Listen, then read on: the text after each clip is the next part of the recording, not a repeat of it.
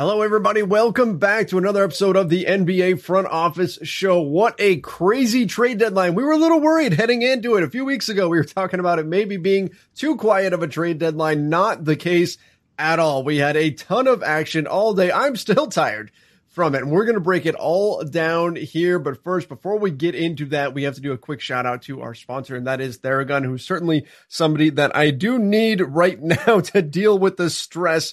Don't let the stress of daily life or the trade deadline weigh on your body, whether you're an elite athlete or just trying to make it through the day tension-free. Theragun can help. It's a handheld percussive therapy device that releases your deepest muscle tension using a scientifically calibrated combo of depth, speed, and power, and as quiet as an electric toothbrush. Whether you want to treat your muscle tension from working out or injury or just the stresses of everyday life or the trade deadline, there's no substitute for a Theragun Gen 4. The Theragun is trusted by 250 professional sports teams like Real Madrid and elite athletes like Paul George, DeAndre Hopkins, and Maria Sharapova, hundreds of thousands of customers, and me. I use mine all the time. You can try Theragun for 30 days, starting at just $199. Go to Theragun.com/office right now to get your Gen 4 Theragun today. Theragun.com/office, Theragun.com/office. All right. Keith Smith, Real GM, Yahoo, all over the place, Celtics blog. You had just like I had a crazy day yesterday covering Lakers stuff. You had an even crazier day covering everything. How are you holding up at this point? I'm doing all right, man. I got very little sleep last night. I was trying to get cap sheets updated and chasing buyout news, and it was funny. I had a couple of those moments where it's like, oh yeah, that guy did get traded, and like had to remember what team he was going to be on. And it was funny. It was 8:30 last night, and I finally was like, oh yeah, there's games on. Like I didn't even think that there were, about there shouldn't be though. There shouldn't be. Why do we do this to ourselves? Yeah, we were talking a little bit off air before we started, and I really think I liked when this came out of the All-Star break.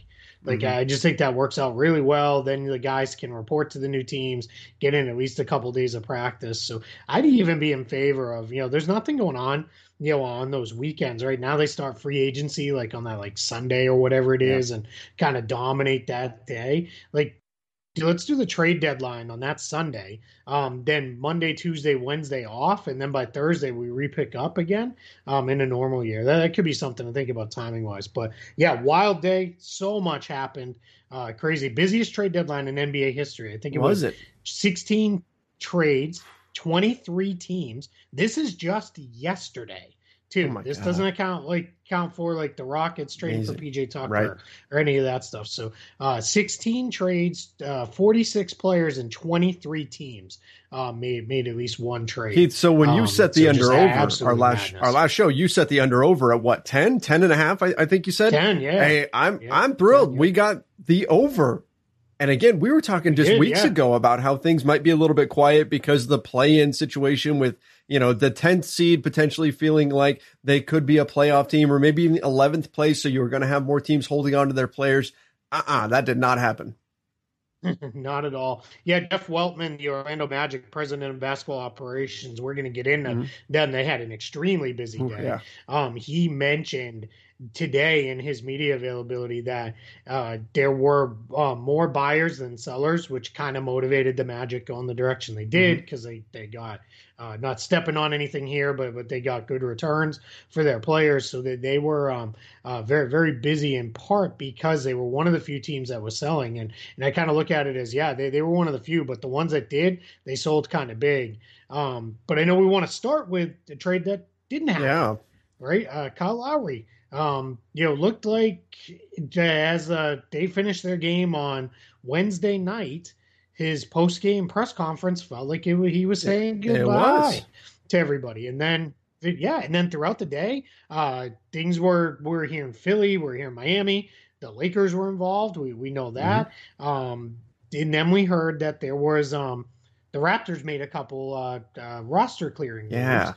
And it looked like they were lining up to do a 3 or 4 for 1 trade to bring in guys to send Lowry out. And then at the end of the day, it didn't happen. Masai Ujiri said last night they just didn't have the right offers to do it, and they weren't just going to send him anywhere. They were trying to do right by him, send him somewhere he wanted to be. But Philadelphia didn't do that. They pivoted to George Hill, and then Miami didn't go in. Miami ended up going in on Victor Oladipo. And then the Lakers, we talked about all the reasons. We don't need to rehash all of it, but it was always going to be very hard for them to get there, because it was going to have to involve Dennis Schroeder and somebody else, because Schroeder only made about half of Lowry's. So they were going to probably have to do Schroeder and maybe KCP. And there were a lot of reasons why the Lakers, in my opinion, should not have done that, kind of deal, because I think it just sort of left them a little too shy depth-wise. But yeah, Lowry's stuck in Toronto, which it's not like it's going to be awkward, like where a guy asked for a trade and then didn't happen.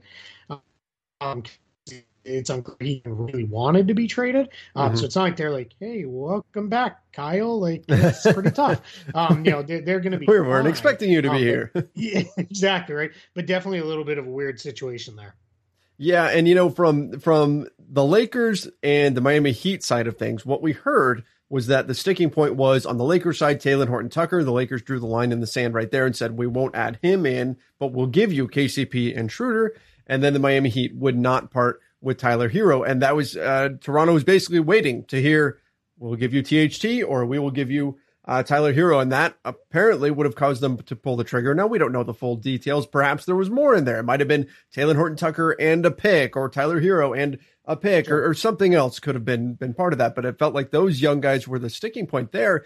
But you're right, Keith, as soon as we saw, right, and we were all watching this very, very closely, as soon as we saw Toronto make those moves to clear open roster spots, we said, it's going to happen. A move is going to get done. We don't know what the move's going to be yet, but you don't make those moves unless you've got something lined up and ready to go. And so when it came out that Kyle Lowry was not being traded, I felt like that, in my mind, I was thinking maybe 5% chance they just keep him. Extremely slim chance based on what we've seen so far that they hang on to him. He's getting moved, and then lo and behold, he's still a Toronto Raptor.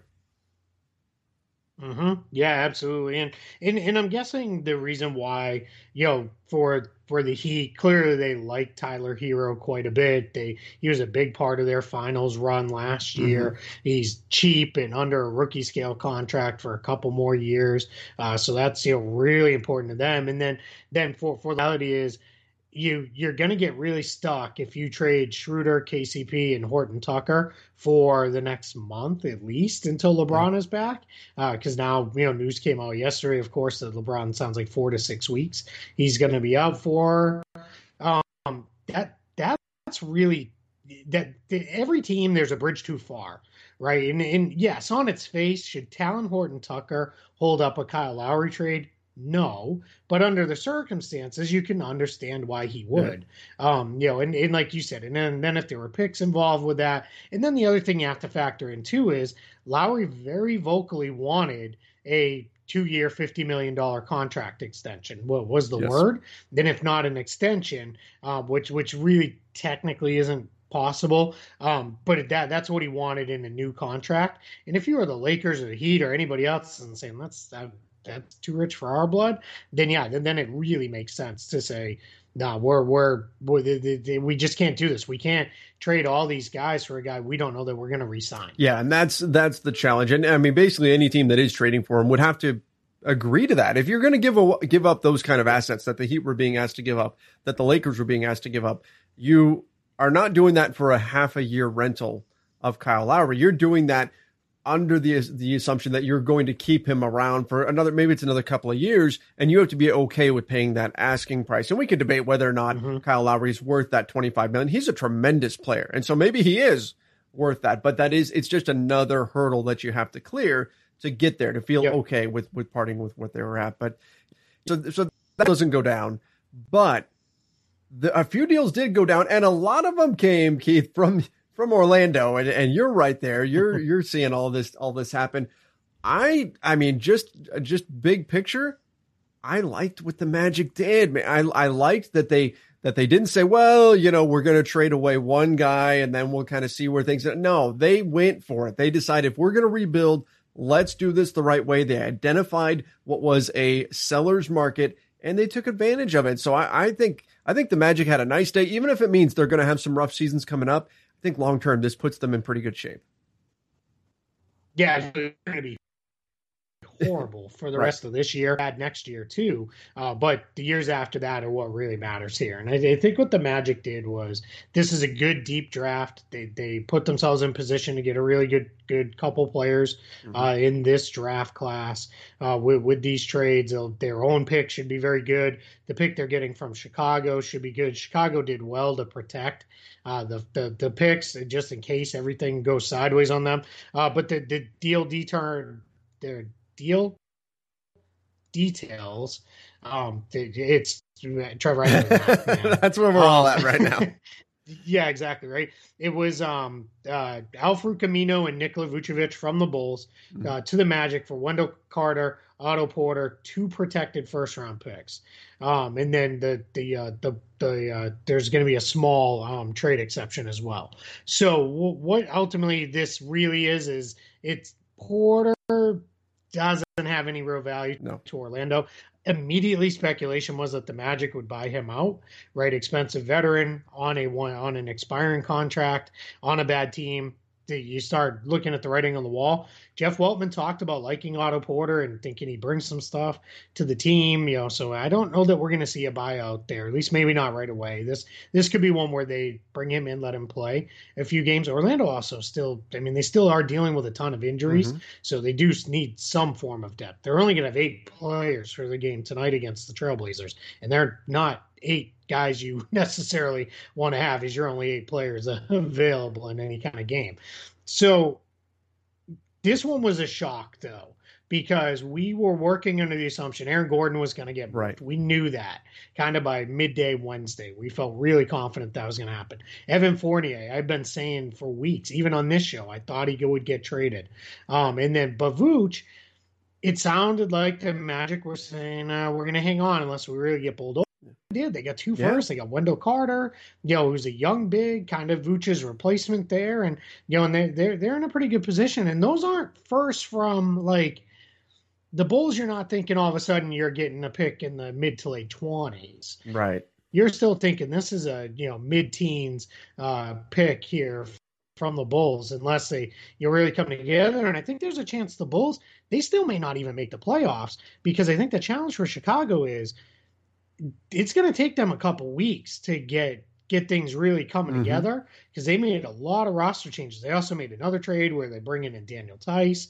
I like all the guys that Chicago's bringing in. It's just going to take a while for them to find their footing. So it's going to be, one of those things to keep an eye on for how do the Bulls, how quickly can they mesh. So Orlando might be looking at a couple really good picks here as things get put forward. And if that's the way it is, then that's the way it is. And they'll feel pretty good about that moving down. Yeah, let's talk about the Bulls for a minute here, because looking at where they stand, they're currently 10th in the Eastern Conference, 19-24 record, which is good enough to almost be a playoff team in the East. And they good enough to almost be the 4th right? Good enough to almost be the 4th seed. They've lost 2 in a row here, but this team has a negative point differential, but it's only a negative 0.7. So they're right there. I mean, the Charlotte Hornets are the 4th seed, and they're also a negative 0.7 in point differential. Go figure.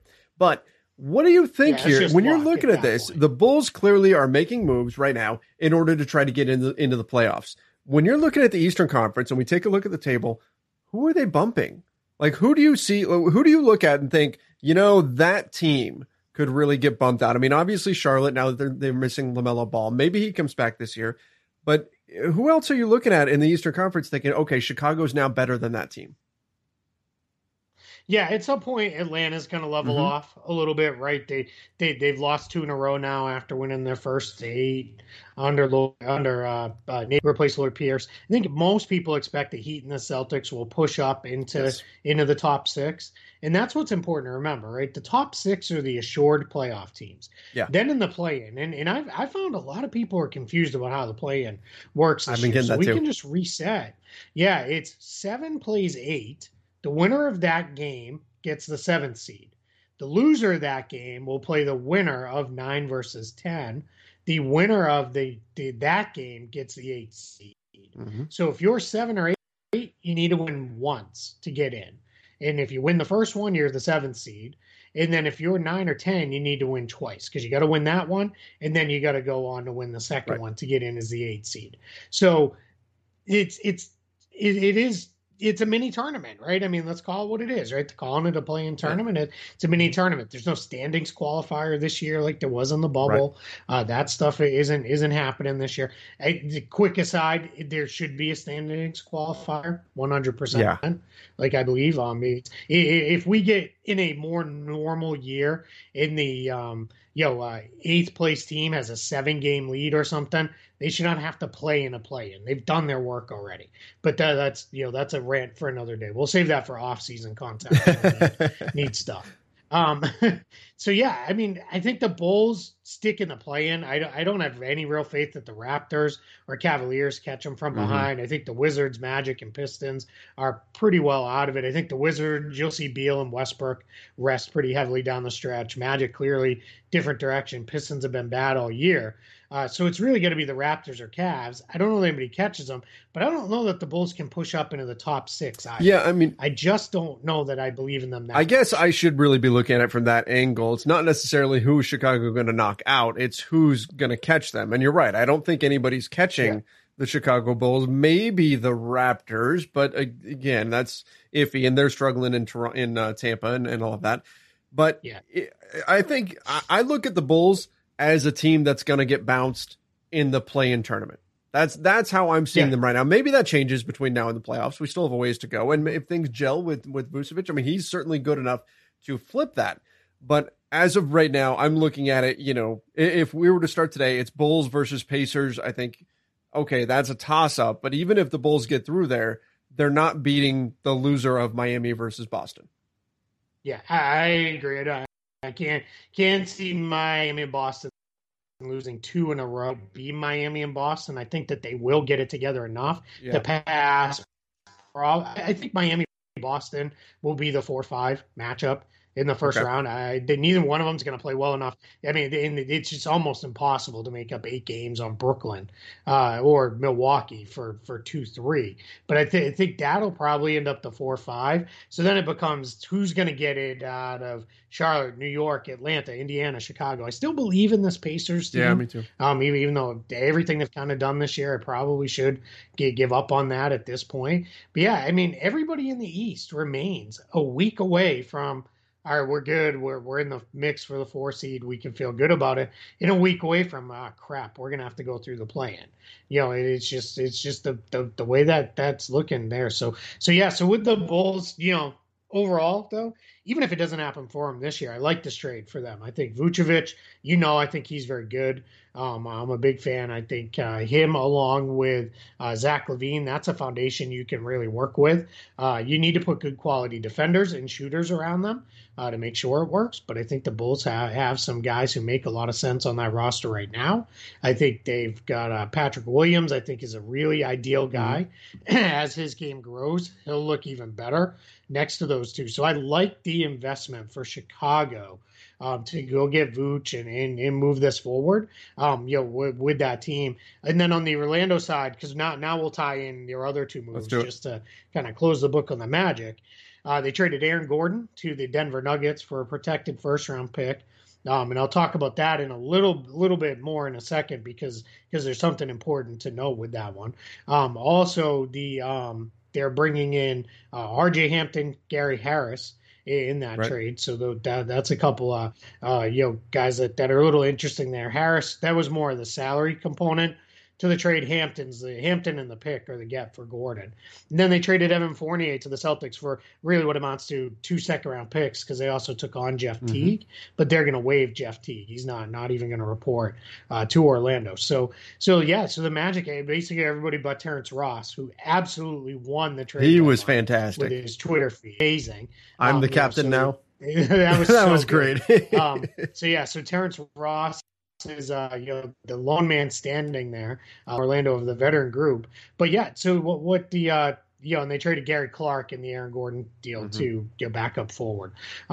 So for the Orlando side, and then we talk Denver and Boston in a minute. I love it. Hampton and Carter are, good young players under team control for a couple more seasons each, at least 3 for Hampton. They got a bunch of picks. You're gonna have 3 first rounders. That one from the Nuggets is interesting because it's a little later. As someone from the Magic put it to me, those could be post Jokic years. If Jokic decides I'm good here in Denver, I want to go try something different. By the time that pick comes to them, it could be post Jokic. So 2025, that really changes things. Top 5 protected, so there's some limitation there. But you're still right. I mean, if you wind up if that winds up being a top 10 pick, now that's looking pretty good. Top 10 pick plus RJ Hampton for Aaron Gordon. Maybe if they can get Gary Harris healthy and rehab his value, he's a guy you could flip next year as an expiring contract to a team. So yeah, I love what Orlando did. It's funny. I said today on local radio here, I'm not a Magic fan, but I woke up more excited about this team's future than I have in a long time. Yeah. And I said, because before it was capped. Jeff Weltman said today, I thought it was really interesting. He's, again, the Magic president of basketball operations. He runs the front office. He said today, at the beginning of the year, they thought they could be a home court advantage team. And he said, as the season has played out, nothing has changed his mind on that they could have been. But as the injuries just piled up, they just became too much. And he said, but even with that in mind, we sat down as a staff and said, can we win a championship with this group? And when the answer was no, the decision became, let's start moving players. Because he said, as recently as a week ago, they were looking at paths to add players to this team and chase a playoff spot. And he said, we felt like we owed that to Vooch and Gordon and Fournier and those guys. And I think that's really refreshing and candid from a general manager or president of basketball operations in this case, but a decision maker to admit we're just not good enough. So we're going to tear this down, because otherwise you get stuck in the middle, right? You keep chasing this stuff. You give out questionable contracts. Yeah, you make a couple bad trades, and the next thing you know, you're somewhere between 6 and 10 for the next 4 or 5 seasons, and they don't want to be that. And this is their first chance, this front office, to really rebuild this team in their image, because a lot of these guys were holdovers from the prior regime. They're running things, so now they really get to build this, and I think for the Magic, they're in a really good shape going forward. Agreed. I do like the shape the Magic are in, and I'll tell you what, I also like this from the Nuggets' perspective. I like what they did here. I mean, in one hand, I've seen people saying, "Well, he's replacing Jeremy Grant." Aaron Gordon is. Okay, they're different players, but but there's nothing wrong with that. And then they don't have Jeremy Grant anymore, so that's fine too. Exactly. And then you look at what they're going to have to deal with, Denver, right? Heading into the playoffs. Yep. LeBron, Paul George, Kawhi Leonard, all these wing players that you're going to run into, right? At some Big point, wings too. Yes, you need a guy like Aaron Gordon who can play some defense for you there. Yep. And that's and so that was a big addition for them. Somebody that they can throw at those guys. And then who knows if they have, aspirations of making it all the way to the NBA finals, if it's the Brooklyn Nets staring across from them, you need someone to defend KD, Kevin Durant. So I like this move a lot for the Denver Nuggets. On Giannis too, right? Yep, absolutely. If it's the Bucks. If it's Philadelphia, you have another guy who could guard Ben Simmons now. Yeah, that's the thing. Aaron Gordon is not a defensive stopper. He's not anybody you're going to look at and be like, this is an all defense guy, but he is now probably the best defensive forward on the Nuggets, and probably by a pretty good margin. Paul Millsap's still pretty good, but that's more of a center type defender at this point now than he is anybody. He's not stepping out on guys on the perimeter the way he once did. So I think what's really important with Gordon here is, people forget this too sometimes. Nobody stops Kawhi or LeBron or those other guys we mentioned, but he's done a good job on those guys, better than a lot of other people have, because he's big. He's similarly built to LeBron. He's quick. He's athletic, so he can hang with him. He's not going to get blown by. LeBron's still going to get his, but the whole idea, especially in a playoff series, is just making him work. It can't be easy for him. So I think Gordon gives him that. And then on the offensive end of the floor, Gordon's had his best shooting season, by a good amount, but he's been trending upwards especially as a catch and shoot guy. He doesn't do a whole lot off the dribble as a shooter, but catch and shoot, he's going to get a ton of those now playing with Jokic. He's also a pretty good cutter, and this gives them a vertical threat that they did not have. Right? After they got rid of Jeremy Grant, they don't have anybody who's going up and getting a lob on this team. Now you can run those plays that you can't. you could just envision Yoga where, he kind of spins, he goes rolling down the middle. He's got Murray and Barton and Porter spaced out around the arc, and in comes Gordon on the weak side from the dunker spot, and there's a lob and a dunk. You can just envision that happening over and over and over again. And then his teams say, all right, we're going to, make sure you can't do that. Then Gordon, plants himself in the corner and Jokic dimes him up for a three. So I think the Nuggets, with this move, because the other thing that I don't think enough is being factored in, Gary Harris has been hurt, not really playing much. RJ Hampton's a rookie that wasn't a part of the rotation. And the pick, we'll see, but that's one of those where let's worry about that later. If it gets us a finals run, who cares about the pick? No one's going to remember that. So you got Aaron Gordon for essentially two guys that weren't going to be part of your playoff rotation. It was starting to look like anyway. And they've got more than enough guard depth to get by because they play Murray as kind of the off guard quite a bit with Campazzo and Morris in the game. So I think the Nuggets are as deep as they have been. And I think they're in as good a position now to make a run as it's been, and that's weird because they were in the Western Conference Finals last year. But I think this group is even. Yeah, I do too. I think that they are better. I think that the athleticism that Gordon brings is important, and I think I like the risk reward here because I really look at this as a low risk move. This isn't like they went out and got a 35-year-old where they're saying, okay, this year it has to be this year. No, he's 25. He's 25, so this is a guy that fits in the timeline. With everybody else on your team, with Jamal Murray, with Jokic, right? I mean, he fits in not just this season, but for the future. And so I like this a lot for the Denver we Nuggets. We all think of him because he's been around for so long. Exactly. But he was super young coming in. Being older. He was only 18. So, yeah. Let's close it out with the Celtics part of this. Evan Fournier is better as a shooter and scorer than anything the Celtics have had. In that role, since they lost Gordon Hayward. He's going to play kind of the Gordon Hayward light offensive. He's not quite the passer Hayward is, but he's every bit the equal as a scorer and shooter that Hayward was with Boston, not what Hayward is right now in a primary role in Charlotte. But that's what they'll do. They'll use him. It was getting rough on Jaylen Brown and Jason Tatum. Everybody kind of, starts, there's not enough ball movement and they try to do it too much by themselves. Well, when in the first three quarters, you've drove and kicked 4 or 5 times just to watch jump shots clank off the rim or nothing good happen. You're going to hang on to it and try to make the play yourself because that's even the low efficiency play by you is more efficient than what is probably coming. So that's where Fournier helps them quite a bit. They didn't really give up anything to get him. Teague and a couple second round picks. That's fine. So I think that's good. And then on the flip side of it, Daniel Tice had to be traded because they needed to get in under the luxury tax. They don't want to trigger the repeater tax. They know they're going to be a tax team going forward because of Tatum's extension, Brown, Walker, other things. So they don't want to pay it this year. So they moved Daniel Tice. A lot of people are saying, man, that's really going to hurt the defense. In theory, that is correct, but they've been an awful defensive team almost all year anyway, so I don't know how much worse it can really possibly get. Robert Williams will now get all the minutes he can handle. Got Tristan Thompson. They're engaged on the buyout market with Andre Drummond. We'll see if that's the direction they go or not. Everyone knows I was against trading for Drummond, but if you can sign him for the rest of the season, absolutely. That's fine, as a prorated, veteran contract for the rest of the year. No issues there. So I think the Celtics are in a position where they're better today. They're not contenders by any means. They're not going to go to the finals unless this team really flips a switch we haven't seen all year long. I mean, maybe there's a 2% chance that happens.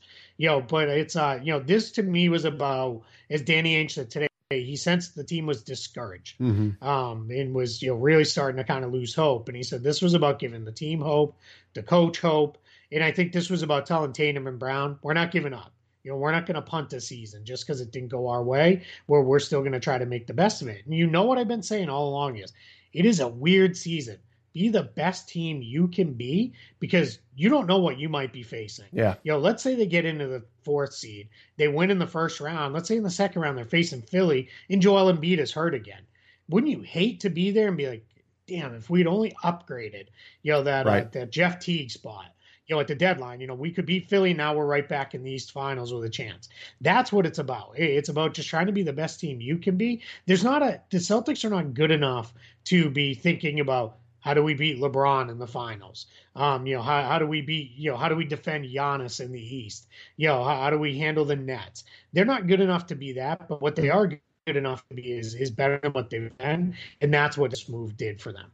Yeah, absolutely. It's something that gives them the little boost that they need. I do think it bumps them up probably into the middle of the pack in the Eastern Conference playoff race there. So maybe they get to 5, maybe 4, like you mentioned. I think that in some ways it's a little bit underwhelming as far as using that big trade exception in order to get Fournier. A lot of people were talking about a lot of other players that could be fitting into that spot. Certainly maybe some bigger names, but the bottom line is I think he's a good fit.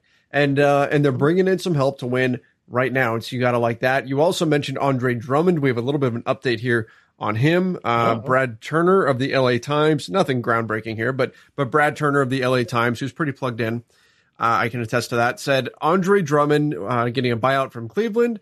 The Lakers are still the front runners to land him, but they do have competition from other teams, which again, nothing that we didn't really know, but just confirmation that while, the Lakers are probably the most likely landing spot, it's not a done deal. It's not locked in or anything like that. So when you've got these teams like Boston, you've got a few others that are pursuing him, the New York Knicks, the Charlotte Hornets, these other teams that we've been hearing, it's not a done deal that he's just set and going to the Lakers.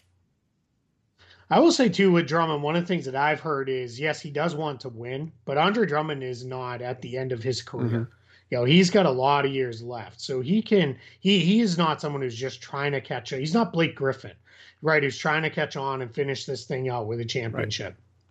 And so because of that, he may look at some teams that aren't necessarily the Lakers. I was told role is going to be very important to him. He wants to play. He wants to be a part of things. He's sat now for half the season.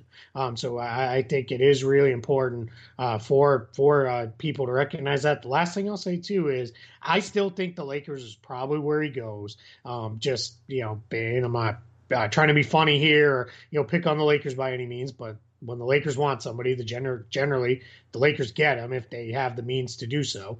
But the other thing that I will say with Drummond is he's an East Coast guy. He's always been an East Coast guy. And there is some thought that he may want to stay in the East Coast, especially in the Northeast, which is why I think Boston and Brooklyn or Boston and New York are on that list. It is a little odd that the Nets haven't really been in on him. It seems like they're looking other ways. But I think the Nets are feeling pretty good right now with DeAndre Jordan, Nicholas Claxton, and whatever they're going to get out of Blake Griffin. They may not be looking at a big anymore.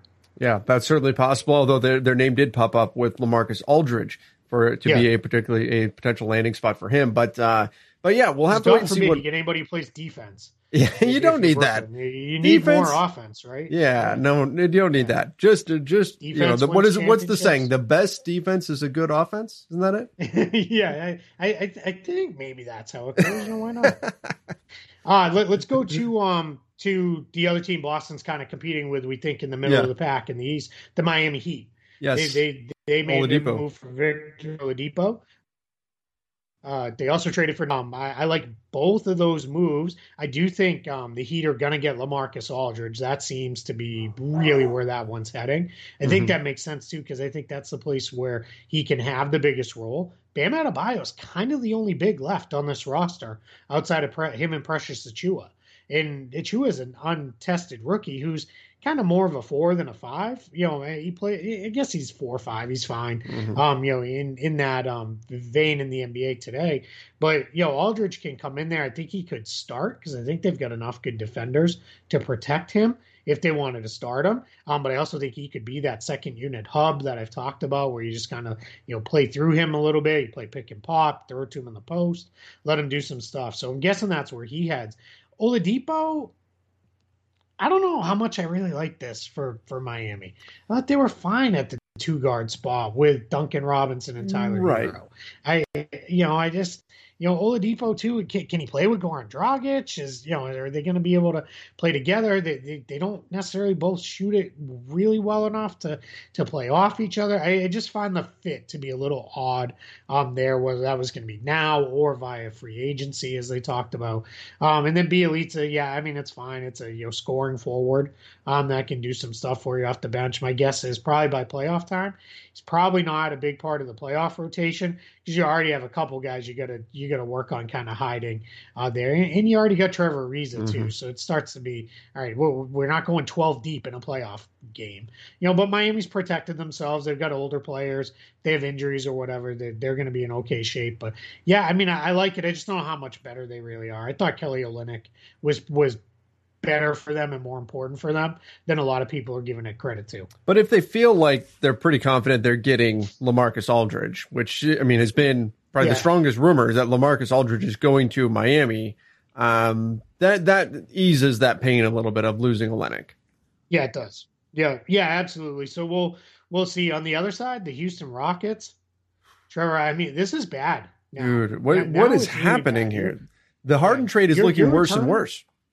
Exactly. Your return for James Harden is a ton of draft picks and draft pick swap capabilities. Maybe the Nets go the route the Celtics got from the Nets, and they, it all falls apart on them in the next couple of years, and they're really bad. You almost have to be hoping for that, because otherwise you traded top 5, top 7 player in the NBA for a bunch of picks in the 20s. Because you got nothing for Oladipo. You lost out on, you could have just kept Caris LeVert. Or Jared Allen. Young enough. Caris LeVert is not, Jared Allen, that one I don't know if that was ever really theirs to keep. Because I think Cleveland was in that from the beginning to help facilitate and move things around. So I'm not going to put that one necessarily on the Rockets. I mean, yeah, you probably could have worked it out and said, just cut him out. We'll take him ourselves. But they already had Christian Wood at the 5. He's much more of a 5 than he is a 4. And I can get why you felt good about that. But, LeVert is not 22 or 23. He's a little older, but he's good. He's young enough to be, part of your team, your core. So you moved on from him. I get why they did it, because their intention was, be good. They were 11-10. And right in the mix in the West until they went on that 20-game losing streak. But now you look at it, you've got some Messicon and Eric Gordon and John Wall.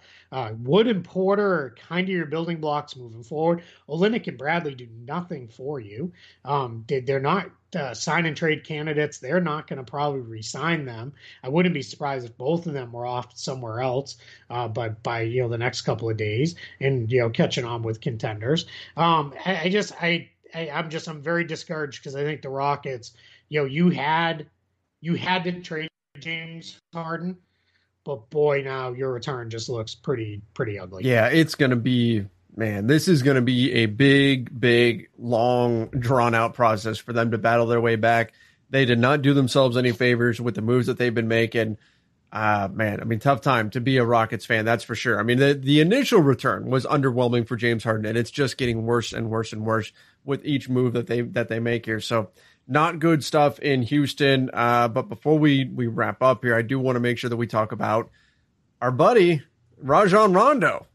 Yeah, he's going back across the hall at Staples again. I don't think he's looking for a fight this time around. Yeah, I mean, we'll see. I don't know. Has he been talking to Chris Paul about the secret tunnel or anything like that? We'll have to see. To see on that one. But yeah, Rondo to the Clippers in exchange for picks, couple of second rounders, and then you've got Lou Williams also going from the Clippers, which I think is a pretty decent loss there, and then cash, all from the Clippers to the Hawks in exchange for Rondo. I get it. I get the thinking from the Clippers side of things. I understand what they're looking for, but do you think I feel like they overpaid a little bit? How do you feel about that, Keith? All right, everybody accuses you and I of agreeing too much. You're wrong. We don't agree. I think this was great for the Clippers. I think this was huge. Clippers were already starting to phase Lou Williams out. He wasn't playing as much. Luke Kennard was starting to eat into his minutes a little bit. Reggie Jackson was playing over him. Even when Patrick Beverley was healthy, they were starting to go to Reggie Jackson because Lou Williams' game does not necessarily fit great with Kawhi Leonard and Paul George. He's a scoring guard who can't defend anybody because he's only 6'1". So you're in a position here where you're bringing in Rondo as more of a playmaker, right? Sure. Someone who can get your offense into its sets, somebody who can help Ty Lue organize the team when they need it and those kind of things. And then clearly you're banking on who really cares what he does for the next 2 months. It's what he does for the 2 months after that, right? That's what you're looking at. If you get playoff Rondo, you're feeling pretty good. You guys won a title last year as Lakers fans in a big part because you got playoff Rondo who showed up. So I think, I like it from that standpoint because, like I said, you were phasing Lou Williams out anyway. So if you're already moving in that direction, now you can bring in Rondo and and the picks, whatever. I know that part. I don't. That's. I mean, they don't really have second need for rounders. those. And Steve Ballmer can go buy a pick if he wants anyway. It doesn't matter. He's got more money than he knows what to do with. So I'm not. If they ever need to get somebody, they can go make that happen, draft pick wise. So yeah, I like this quite a bit for the Clippers. I'm not saying it changes the fortunes of the Western Conference or anything, but I do think this is. They are now a better team, and now they're protected. If Beverly can't get right, doesn't look good, or now you've got a better option than Reggie Jackson to go to kind of run your offense. No, I understand the thinking for the Clippers, and that makes sense. If playoff Rondo shows up, it was worth it, right? Whether it turns into a championship or not, playoff Rondo shows up, it was worth it because he makes an impact then on the court and off. During the regular season, he makes an impact off the court, not so much on. So it's a gamble where you're hoping that playoff Rondo will show up and you're risking Lou Williams, whatever else you could have done with that contract or whatever scoring he could have provided you with come playoff time. And maybe that's not a lot. Certainly other teams will target him on defense, but teams will target Rondo now defensively. I mean, I can certainly tell you all about that. He can hold up a little bit better. A little bit. Yeah. A little bit. Yeah. I mean, he can still, well, what you'll at least get with Rondo is he'll gamble 25 times. And he might come up with 3 steals. Yes. Right, where Lou Williams is just going to let you post him up and shoot over him. Right.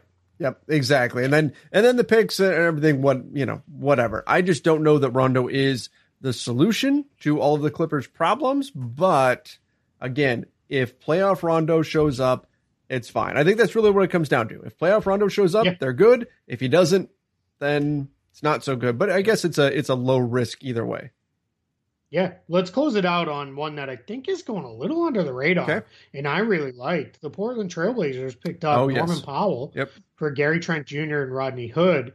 Hood, that part, that was just salary match, right? And Hood hasn't. He's just unfortunate. He's not going to probably ever be the same guy after the multiple injuries he's had now. I think he's just been kind of robbed of what he was. Gary Trent Jr. blew up in the bubble, looked really, really good because he mostly played, a lot for Dame Lillard, played for CJ McCollum, some there. But I think what you lose defensively going from Trent to Powell, you more than make up for in every other facet of the game. Powell is better than Trent. He's a better scorer. He's a better shooter. He's a better ball handler. He's a better playmaker off the dribble. Trent is your traditional 3-and-D player. He's a very good 3-and-D player. I can tell you that. But he's not. Right. He's just not anything special.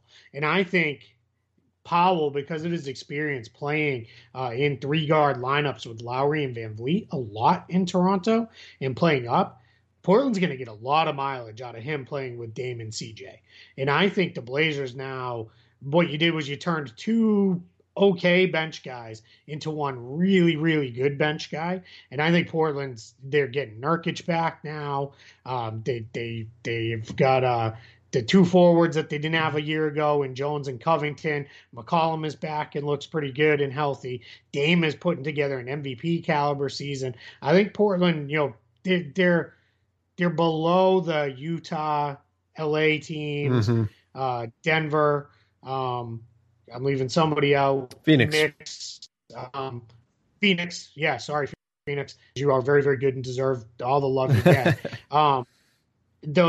I think they're just behind those teams, but again, they made themselves better right now. They can afford to pay Powell next year more, and I think you can afford to give him a good chunk of change because I think he just fits a little bit better with Damon CJ as far as what he'll be able to do. Again, because he spent the last few years playing alongside Lowry and Van Vliet. So I think that's going to be big for them. On the Toronto side of it, they get out of getting into a messy situation potentially with Powell. We'll see, if they want to do something with Trent, he should come a good deal cheaper than Powell does. And I think, as odd as this sounds, I think he might be a better fit on their side because you've got Van Vliet. Let's see what they transition to and what they do with their flexibility after Lowry's contract expires. But I like this one for Portland quite a bit. Yeah, I do as well. I think it's a nice addition for them. And you know what? They may not be in that upper tier in the Western Conference, but they're also a team that nobody's going to want to see in the playoffs. They're a team that you can't take lightly because they will beat you. And you know what?